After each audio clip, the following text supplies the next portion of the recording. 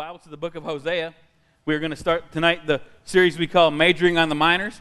And so, in life that's usually not a good thing, but in this series, I think it's a good thing. They're called minor prophets not because they're of less importance, but because they're less long-winded than what the major prophets were. Jeremiah, Ezekiel, Daniel, Isaiah, all these guys had pretty good-sized books that they wrote. Hosea and the rest of those guys, they kind of kept it short, so we're going to cover each one of them in the next, say, 12 weeks. We're going to break it into 2 6-week series. We're going to do the first 6 of them this first series, and we'll take a little break, and we'll do something from the New Testament, then we'll go back to the final 6 minor prophets later on in the summer. But I do want to encourage you. I learned this whenever we did the series on the 12 apostles, where we talked about their life and how they were kind of martyred, and how their life kind of, and the things they did with their life after they got the commission from Jesus, and how it brings them to life, and how you relate to what the Bible says more when you get a personal experience and can kind of put yourself in the shoes of some of these things. And so we want to do it with these prophets. I know a lot of us look at the books of the minor prophets and we go, yeah, there's nothing there for me. I can't understand half those prophecies they were talking about anyways. But you've got to realize that these were humans just like us. These are people that God wanted to use and speak through just like us. And they've got a message that is very, very vital and very viable and very useful for the church today. And so when we understand the theme of what their book they wrote was about, and how God has spoken through them, and how the things they're saying, even way back then, have come to pass, and we're seeing them come to pass even today, you realize that God's got an important message for us in every word of the Bible, not just the ones we understand a little better. So we're going to seek to get some more understanding on these guys, and some background information about Israel during this time. Israel at the time of the minor prophets was divided into 2 kingdoms. They had a little rebellion after Solomon came off the throne, and there was a northern kingdom, and then there was a southern kingdom, which was Judah and Benjamin. And then there was a northern kingdom that was all the rest of them. And so whenever you look at it, you'll see 2 different kings over Israel. It's not what it seemed like at the same time. Really, one was the northern king over the northern kingdom. One was the king over the southern kingdom. So it's just your basic Old Testament survey 101 stuff. But kind of keep that in mind as we go. So what we'll do as we introduce each of these prophets, before we talk about the message of their book, we'll give you a little bit of background information on them so that you know which kingdom they were in, the northern and the southern kingdom. The northern kingdom was Israel, the southern kingdom was Judah. And so we'll kind of give you those details as we go, so you know exactly what their audience was.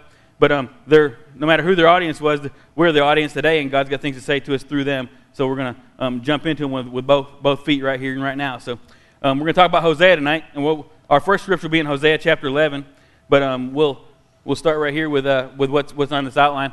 Hosea was a prophet to Israel, or the northern kingdom, during the reign of King Jeroboam II, which occurred in about approximately 740 BC. Israel enjoyed a time of prosperity during his reign, but because of that prosperity, became very idolatrous. And you'll see a lot of parallels between Israel then and the United States today, if you'll pay attention. The prosperity, if you get too focused, and I don't want to get ahead of myself, but if you get too focused on the blessing, you lose track of the blesser. And that's what happened a lot of times in Israel. And so we'll see that taking place here as we study out the book of Hosea as we go on. Israel had diluted their belief by mixing with other religions. If you were to take the oil that you put in a car, just because you wanted to save some money, and you mix it up with water and shake it up and then pour it in your car engine, about 100 miles down the road, you're going to realize you made a mistake. Well, it's the same thing with your faith. It's the same thing with what you believe with the Word of God. If you begin mixing in other things with it because there's maybe a little bit of truth in them, you're going to get to a place to where something's not working in your faith. It's because you've diluted your faith down by adding other religions and mixing things in with it. And that's just what Israel did. Because there's a little bit of truth in some of these other religions, I thought, well, we'll just pile it all together. We'll have a whole bunch of truth in one big pile. Well, they had some truth in there, but they had a bunch of other mess in there at the same time. So that's what was happening there. They had invited in other countries, and because they became the dominant country in the world, or the kingdom in the world at the time, a lot of other people were seeking trade and things with them. And when they did that, they began to move in there, and they began to receive other gods and other idolatry type things. And throughout that whole thing, that whole situation, every time you see the word idolatry, God equates it with adultery. Because you're leaving your first love, you're leaving that covenant you were in, and you were turning to someone else. And so keep that in mind as we go through this. Now, most people during this time, and here's another kind of fun parallel, were preoccupied with politics and military matters, but Hosea kept his message on idolatry. in our country today, it would behoove us. That's kind of a cool word. I like to say it every now and then. It would behoove us to seek God and continue to keep our focus on God and who He is in Him in the right place, and not let the other things come in and begin to mix us up. I know there's other things going on in the world that we should probably be aware of, but if we keep our focus on God, make Him our priority, and keep from becoming idolatrous and other things, then God will take care of everything else, and He'll lead us accordingly. And so, Hosea had a wife. Her name was Gomer, and I always think Gomer Pyle. I'm sorry, but that's just I don't see Gomer being a female name, but that's just the way it worked. But named Gomer, and she had 3 children who God instructed Hosea to give specific names. Now we'll talk about this a little bit more as we get down here, but the Bible says in the first chapter, it says God told Hosea to go choose a wife of whoredom. I'm like, that's just not a fun way to pick a wife. That's not what I go looking for. And so here's the thing: when you read that and you break down how it's translated, what God was saying is all of Israel right now is adulterous. All of Israel is in a mess right now. And all of Israel is not seeking me. All of Israel is going after these other gods. And so when He said choose a wife of whoredom or choose a wife of adultery, what He was saying was take your pick. Everybody's adulterous. And so you can see through some of the first chapters, some of the first verses we read, that she was actually faithful at first. She actually had a son that the Bible specifically says was to Hosea, was from Hosea. And so as it goes on, God made Hosea's life, not just his words, prophetic. And so when you look at the life of Hosea, God used his life as a living example of how God felt about the idolatry and the adultery that Israel was committing. His first son was named Jezreel, meaning God sows or God scatters. And this was referring to the slaughter that happened with Ahab back in the days of Elijah, where God scattered Ahab across the desert because of his idolatrous ways and because of what he allowed Jezebel to do. And so what God was saying through this is, I'm warning you that if you don't change your ways, what happened then is going to happen again, and things are going to happen. So God was being prophetic in the name that He gave to Hosea and Gomer's son Jezreel. Now, Gomer had 2 more children, but there's only one child that says specifically was from Hosea. The other 2 just said she conceived, and it didn't say so. It doesn't say that they weren't from him, but it doesn't say that they were. And the first one specifically says that he was. So kind of take it how you want to, but I kind of am of the opinion that they weren't his, but because of her unfaithfulness, she had children through other means. So she had a daughter named Lo Ruhamah, meaning mercy not obtained or not pitied. And so God was saying through her that keep going the way you're going, and I'm not going to pity you much longer. You're not going to get mercy much longer. God was warning him, saying, hey, keep up your ways. I don't want to not give you mercy, and we'll talk about that towards the end. I'm wanting to give you mercy. I wanted to extend my mercy to you, but if you keep doing what you're doing, I'm not going to be able to. You're stepping out too far from under my covering, and you're cruising for a bruising. Now, that was old school. Wow. Anyways, she conceived another son. His name was Lo-Ami, which means not my people. So you can see they didn't take the message. Whenever they get to the place where God is prophesying that, okay, you're not my people much longer because you're turning away and you're going in the wrong direction. And so God was not wanting to make that heartbreaking choice, but He was warning them about their actions. So if you're in Hosea chapter 11, or it's here on your handout, we'll just talk about breaking God's heart. It says in verse 1 of Hosea 11, it says, when Israel was a child, and this is God reminiscing, I loved him, and out of Egypt I called my son. The more they were called, the more they went away. They kept sacrificing to the Baals and burning offerings to the idols. Yet it was I who taught Ephraim to walk. And in Hosea, whenever you see the word Ephraim, he's equating Ephraim as Israel, so it's a synonymous name with Israel. I took them up by their arms, but they did not know that I had healed them. I led them with cords of kindness, with the bands of love, and I became to them as one who eases the yoke on their jaws, and I bent down to them, and I fed them. And so God was beginning to lament, and God was beginning to be very, very brokenhearted about the adultery that Israel was committing on him. God said, I brought them out of Egypt. I brought them out of this bondage, and I brought them to Israel, and they were laden down with all the blessings they could need. And I brought them through the wilderness, and I brought them to the promised land, and they turned away. They let the very blessing that they were seeking from me, that wasn't enough for them. They wanted to go find it other places, and they said, well, if we've got gold here, but they've got gold over there, then we can try and get theirs too. And they began seeking idols, and they began seeking other things to obtain the blessing of God because they got their mind on the blessing and not on the blesser. It's easy to think that Almighty God would be self-sufficient, but the book of Hosea shows that God is loving and seeks those who will love Him in return. And here's something that we learn through relationships, that by giving great love and by pouring out a lot of love, you open yourself up for great hurt. And God, in spite of the fact that He knew there was great hurt coming, He still chose to love us with the big heart that He had. You know, because we've all been in relationships, we've all been in family situations, we've all been in situations where we've experienced hurt, because why? Those the closest to us can hurt us the worst. Those that we let those that we let come in the most have the quickest shot.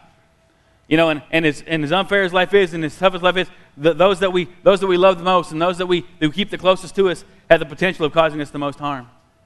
God knew this, and in spite of knowing this, He still tried to keep Israel close. He still tried to keep Israel in His arms. He still tried to pour His love out upon them, but they continued to hurt Him. They continued to be adulterous towards Him. The fact that such a massive God concerns Himself over being betrayed by so small a people shows us that He has the largest of hearts. I love that, because how easy would it be for God just to wipe the slate clean? How easy would it be for God just to say, just shake the earth off of all the people and say, let's start over? But no, because He made a covenant with us, because He chose to honor His word towards us and His love towards us, He doesn't do that. He chooses to let His love be poured out to us again and again, in spite of the fact that we are apt to hurt Him again and again.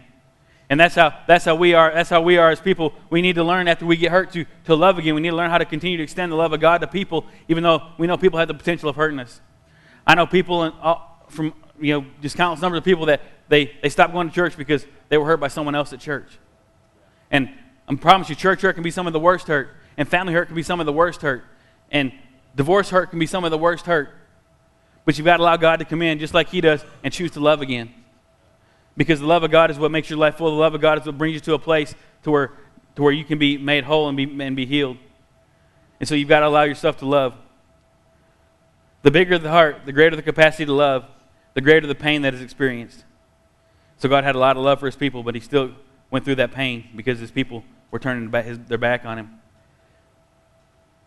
And so, like I said, therefore, the ones who you love the most are the ones who are capable of hurting you the most.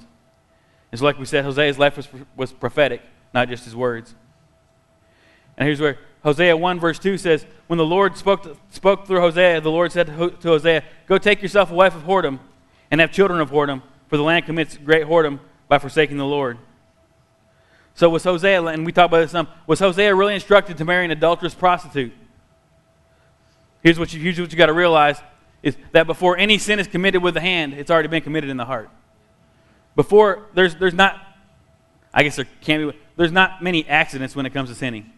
Usually if you've sinned, it's because you've consciously thought out, well, you know what, I'm having a weak moment, and you fall back into whatever situation, or you commit a sin, and it's done first in the heart, and then done by the hand. And so we've got to get to that place to where we realize that she was in a position, she belonged to a family who was idolatrous. All of Israel was idolatrous at the time, and so the potential was there, just like it was with us when God loves us. The potential was there for her to be unfaithful. The potential was there for her to turn her back and go the ways of the idols and the ways of the world. But God said, go ahead and choose her anyways. Hosea, being a godly man, being a prophet, was probably looking for someone who was from a godly family, for someone who hadn't strayed. And God said, you know what? Just go ahead and marry somebody, because it's not looking too good right now for you. And so he went ahead and did what God said. He married Gomer, and the Bible says she was a very beautiful woman, and but she had the same seeds planted on the inside of her. She was idolatrous just by nature, and just because of the background she was brought up in. And so God showed Hosea through what he went through with Gomer, just how God felt about the idolatry that and the adulterous means that the Israelites were pouring back onto him. And so, like I said, Gomer bore Hosea a son, and so apparently she was faithful at first, but quickly after that she became unfaithful. Now, like we were saying, we've got to deal with this, and God realizes this, and God knew when He created man in the first place that there was potential for hurt, there was potential for harm. He knew that when He created Adam and Eve that He was going to give them a choice, because forced love is not love at all. And so when God created Adam and Eve, He gave them free will, and He said, "I give you one choice out of this whole garden. I give you one choice to not do." And instead of taking from the tree of life, and that's what still boggles my mind. They could go to the tree of life any and all the time, as much as they wanted to, but instead they chose the one tree that God said not to touch. The one simple choice they had to make to stay in love with God, to stay in relationship with God, and when they were deceived into taking it.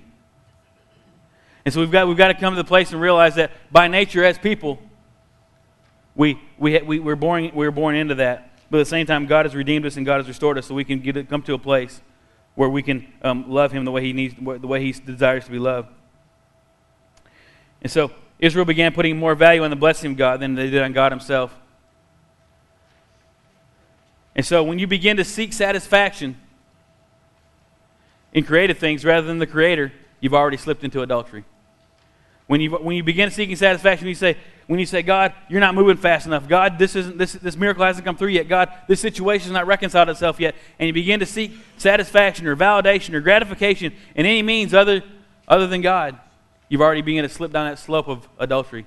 Already begun to slip down that slope of idolatry, because you're saying, "God, you don't mean as much to me, and waiting on you is not as important to me as having what I want right now, and what I need to fix the situation in my life right now."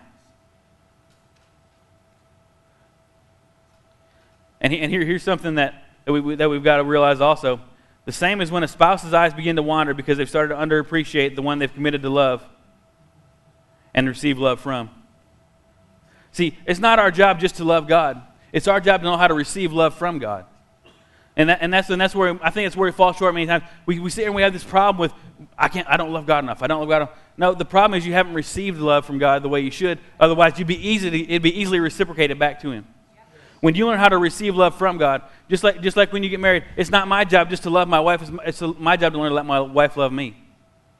And that's hard sometimes when you've got stuff in your past, you've got things that kind of hang on you and things that you're trying to deal with. How can anybody love me, and how can I receive that love? Well, it's your job to receive that love. It's your job to learn how to receive that from God, so you can get to this place with God to where it's not a matter of I've got to try and make myself love God. No, I've received so much love from God, I can't help but pour it back out to Him. It's not an effort thing. It's not a striving thing. It's a matter of just sitting back and receiving the grace that God's got for you and allowing Him to pour His love into your life and allow Him to use that to fill you to the overflowing with that love so that you can reciprocate that back to Him. And so when Gomer went after the things that her flesh desired, and in doing so, she sold herself to the source of those desires. See, what happens is when you sin, and when you constantly step away from God, you sell a little bit of your soul to that sin. You can ask anybody that's dealt with a habit for 10, 20, 30, 40 years sometimes, we wonder why we can't get over these things overnight. We wonder why these things don't fall off us really quickly when we pray. And now I know God's got deliverance and God does magnificent and amazing things. But a lot of times, if you're going to break a 10, 20, 30-year habit, it doesn't just happen overnight. Why? Because you've sold your soul to that thing for 10, 20, 30, 40 years. And so you've got to begin to grab your soul back from that thing. And it may take, I'm not saying it's going to take 10, 20, 30, 40 years because God redeems and restores quickly.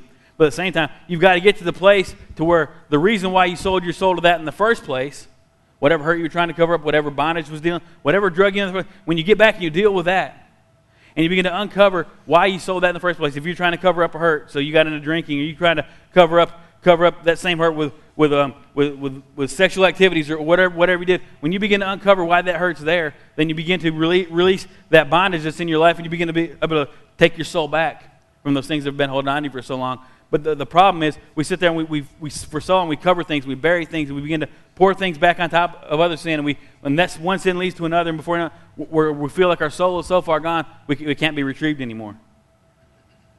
And that's the place that Gomer had gotten to. And so that sin's going to cost you far more than time and money.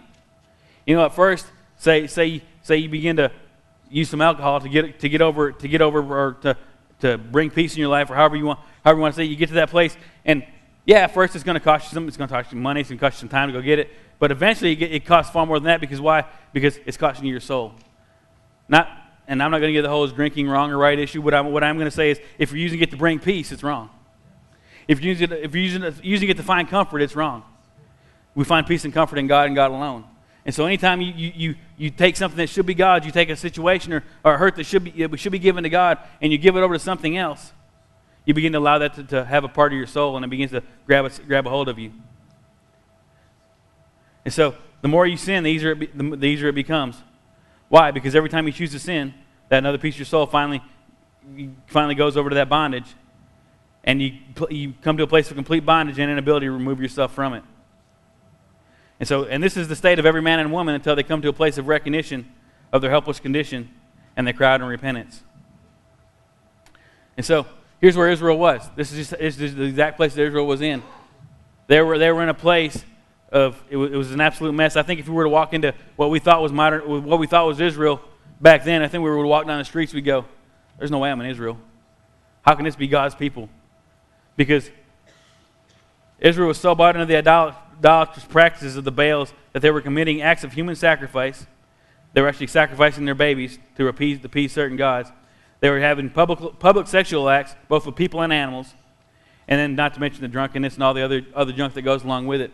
And so this was God's people. This was people that were set apart to worship the one true living God, and they slipped so far back into all this mess that they didn't know who they were anymore. They've allowed so much other stuff to come in and mix in that, yeah, God is in there somewhere, but he's a part of a bunch of other things that we're worshiping, a bunch of other things that we're stuck on. And in our lives today, it's very easy to become that God becomes just another blip on our calendar. Okay, Sunday morning I'm going to go to church, but then the rest of the week we've got this. And so it's really easy to look back and go, why could Israel, after seeing all that they saw, why could they go back and do all these things? Why could they turn their back on God? Well, after God rescued you from the pit, how can you bury him up? And all these other things that mean less than him. I'm not going to get into the whole ball schedule thing and all this other stuff because we've got kids in sports as well. But at the same time, they've got to understand that everything else falls far, far below where God sits in their life. And so it's a matter of priorities. And so don't let God become just another part of your mix. Let God just talk about your mix with God, and He'll straighten it out for you. Now the consequences of these actions that Hosea prophesied about, where the Israelites were taken over and enslaved by the Assyrians, was simply a portrayal of what had already actually spiritually happened. And so what happened about 40 years after this, after Jeroboam went on and the next king came, about 40 years later, Assyria did come in, and they took Israel captive, and they let them all off, and the Assyrians came in and occupied their country. But the problem with that is that had already happened spiritually. The physical act just hadn't taken place yet. And so it's the same thing in our life. Whenever sin gets a hold of us, we may not look any different. We may not feel any different at the time. We may think we've got it under control. We may think that it's all taken care of, and that, you know what, I'm strong enough to dabble in this a little bit and then come back out. Now, if you already made that decision, you're already too weak to even think about it. Because the problem is, if your faith's at a point to where you even want to mess with it, then your faith's already too weak to even think about messing with it. And so we've got to get to the place to where we understand that before the captivity with Israel came, they were already held captive to all these idols and bondage anyways. The spiritual part was already done. The physical act just took place a few years later. It's the same place in our life at first. You know, well, I can do this and I can do that and I'll be fine and I can handle this and I can handle that. But at first, yeah, it's fine. But eventually, it's going to come to a place where, yeah, it is going to change how you look physically. And you can cover it up for a little while and you can put your Sunday morning church face on and you can put enough makeup on to look okay.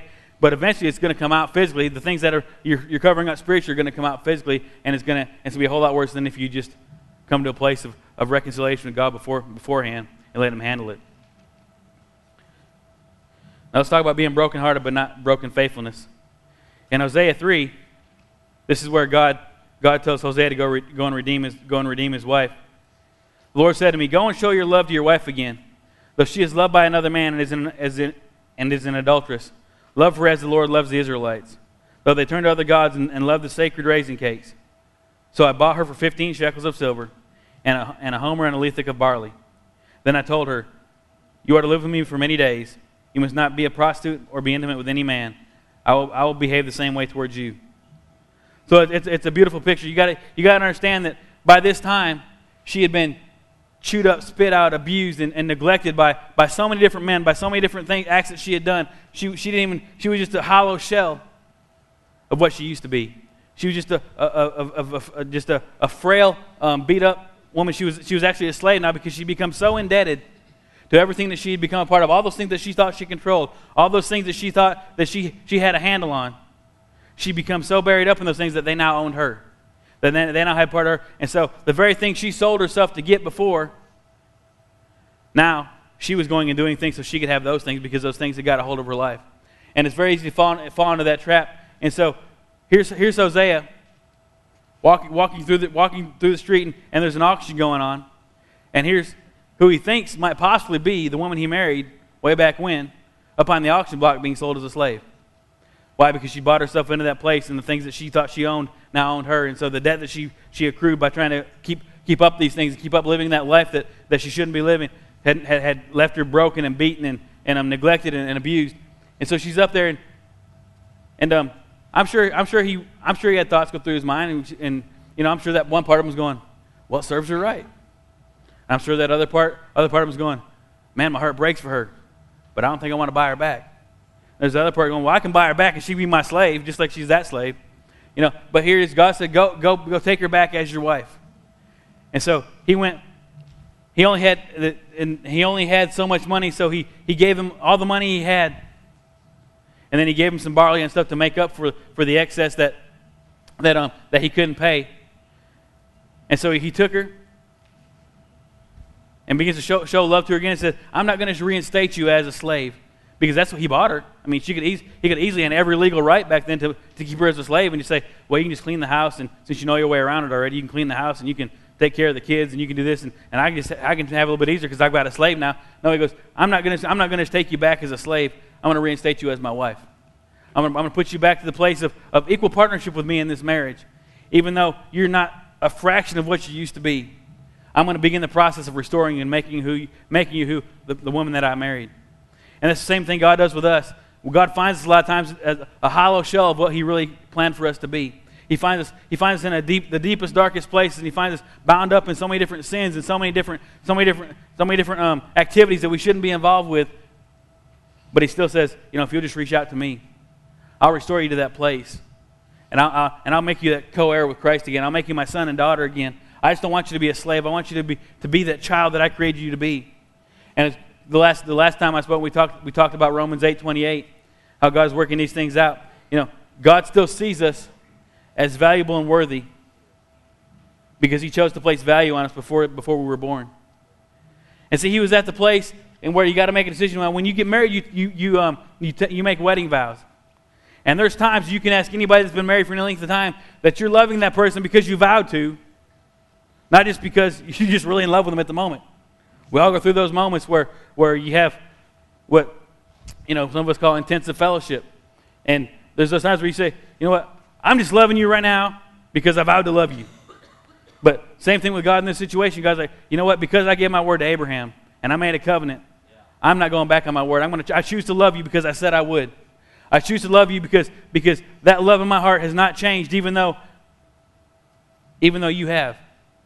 And so we've got to get back to that place where we understand that the words we speak and the words that we live by are what set us up, and especially in our marriage. We've got to realize that we made a vow to love. We made a vow to choose to love, because sometimes love is not just something that just pours out of you. Sometimes it's a choice. And you've got to get to that place to where we understand. And the same thing with God. The Bible says God cannot lie. And the whole world is held together by the word of His power. So we've got to understand that if one word of God ever became untrue, all creation falls apart. All creation goes nowhere. Because if what covenant God made with Abraham and the covenant that God made through Jesus, that He actually made with Himself because man wasn't good enough to make that covenant, if God went back on that covenant and that fell apart, then the words "let there be light" hold no bearing anymore, hold no weight anymore, and so all creation falls apart. Because God has put His word above His name, is what His Bible says. Because if your word's not good, then your name's no good. And so here's the action that God commits to us. It says, "But God shows us His love, that while we were sinners, Christ died for us." So when you're in that broken down, beaten up state, Jesus died for you. When you're in the place where you were rejecting Him, and you were saying all kinds of bad things about God, and you were blaming God for every situation that's going on in your life, and every problem you had was all God's fault, and all this, and you're running and you're turning your back on God, God's still reaching out saying, "Hey, just come back. I still love you. I still died for you. It doesn't matter. I still have a heart that beats for you. I still want to restore a relationship that I could have with you. Because even though we may have broken our vows of covenant to God, He's not broken His. And here's one of my favorite verses in all the Bible. It talks about the heart of our Father, and if the worship team wants to go ahead and begin to come. Hosea 6:6 says, "For I desire mercy and not sacrifice, the knowledge of God rather than burnt offerings." It's not God's heart that we suffer. It's not God's heart that we go without the things we need. It's not God's heart that we are facing wrath and dealing with all these things. That's not His heart. It says He desires mercy, not sacrifice. He doesn't want you to have to go without things and be broken down and be beaten up and sacrifice your life because of the sin that you're dealing with. That's not God's heart. God's heart is saying, I've got mercy waiting right here if you just accept it. I've got love waiting right here if you just accept it. I've got life waiting here once again for you if you'll just accept it. That's His desire for you. He doesn't want you in a broken down state. He doesn't want you to suffer from the sin that you committed. He's got mercy waiting. He's got grace waiting. We've got to step into it. We've got to receive it from Him. He wants to bless us. He wants to put us back to that place where we can be called His sons and daughters again. So the question tonight is, why let the enemy keep you in bondage any longer? It's one simple choice. It takes you realizing that you are worth everything to God.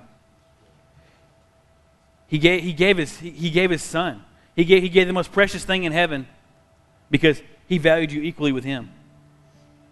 You don't give up something that you love for something that you love less. He loved you so much that He said, you are worth my Son to me. You are worth everything I've got in heaven. You are worth every angel. You are worth every bit of gold that pays my streets. You are worth that to me. I will give it all for you. And He did.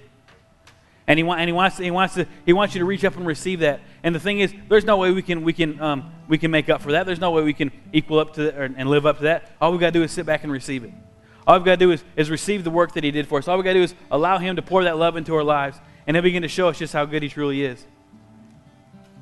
He's got awesome plans for you. He's got awesome things He wants to bless you with. He's got a great life set aside for you to walk in. And here's the thing: a lot of us here tonight, I know most of us are walking in a pretty good life. We're in a pretty good place with God. But if there's some part of your life that your soul is still got some bondage in, is there something in your life that you day in and day out have to deal with not selling because you're still kind of hooked on that situation. You're still kind of caught up maybe in that sin, or maybe you still got some insecurity issues, or maybe there's still some things in your life that are still kind of tugging at you, and you still have to daily fight to try and get rid of these things in your life. Well, realize that you are worth far more than anything else to God. Realize that God's got great love set aside and waiting for you, and it's not a matter of trying to do this yourself. It's a matter of allowing His Spirit to come in and show you how much He loves you. And so you don't gotta fear that sin. You don't gotta fear that addiction. You don't gotta fear that issue. Just allow that perfect love of God to come in and redeem and restore you, and let that love fill your heart, and He'll show you just how much you mean to Him and how much He values you, because He gave everything for you, and all He asks in return is that we give our lives to Him. If you would stand with me tonight.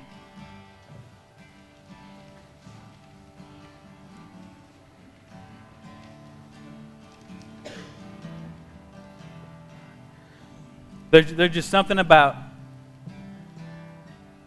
focusing on the love of God. There's just something about reading accounts like this in the Bible where, in spite of all the wickedness, in spite of all the evil, in spite of all the shame, in spite of all the dirtiness and the immorality, the love of God still pours out to His people. The heart of God still beats for His people. And so no matter what you're in tonight, no matter what you're dealing with, no matter what you're fighting, God's heart still beats for you. God's love is still waiting for you to run into His arms. He still wants to bring you back to a place of reconciliation in Him. And so tonight it's very simple. All you got to do is look up and say, God, I receive it. God, I don't know what it means to be really loved, but I know You can show me. And so you just open up your hands, open up your arms, and say, God, I'm just gonna take what You've got for me. Because the Bible says every good and perfect gift comes from the Father of lights. So with every head bowed and every eye closed, just for a minute. Think about that spot in your heart. Think about that area in your life that maybe just needs a little bit more of the love of God. It doesn't need you to work at getting rid of it. It doesn't need you to try and manufacture something up, some emotion up. No, you just got to say, God, I receive your love over this sin. I receive your love over this depression. I receive your love over this insecurity. I receive your love over this hatred I'm feeling towards somebody else right now. I just receive your love in that area. And I ask that you take that area and just flood it with your love so that I can release that, so that I can overcome that, so that I know, Father God, I can go from this place in a deeper and more intimate relationship with you because I've given up that one area that I've held on to for so long. It doesn't mean you're a bad person. It doesn't mean that you're backslidden. It just means that there's maybe just something that you need to let God work on. It's very simple. You say, God, please work on it. We make it so hard sometimes. So I'm going to close in prayer, and we're going to have about 5 minutes to come to the altar and pray. But don't leave here without allowing God to come in and pour His love into your heart in a greater way.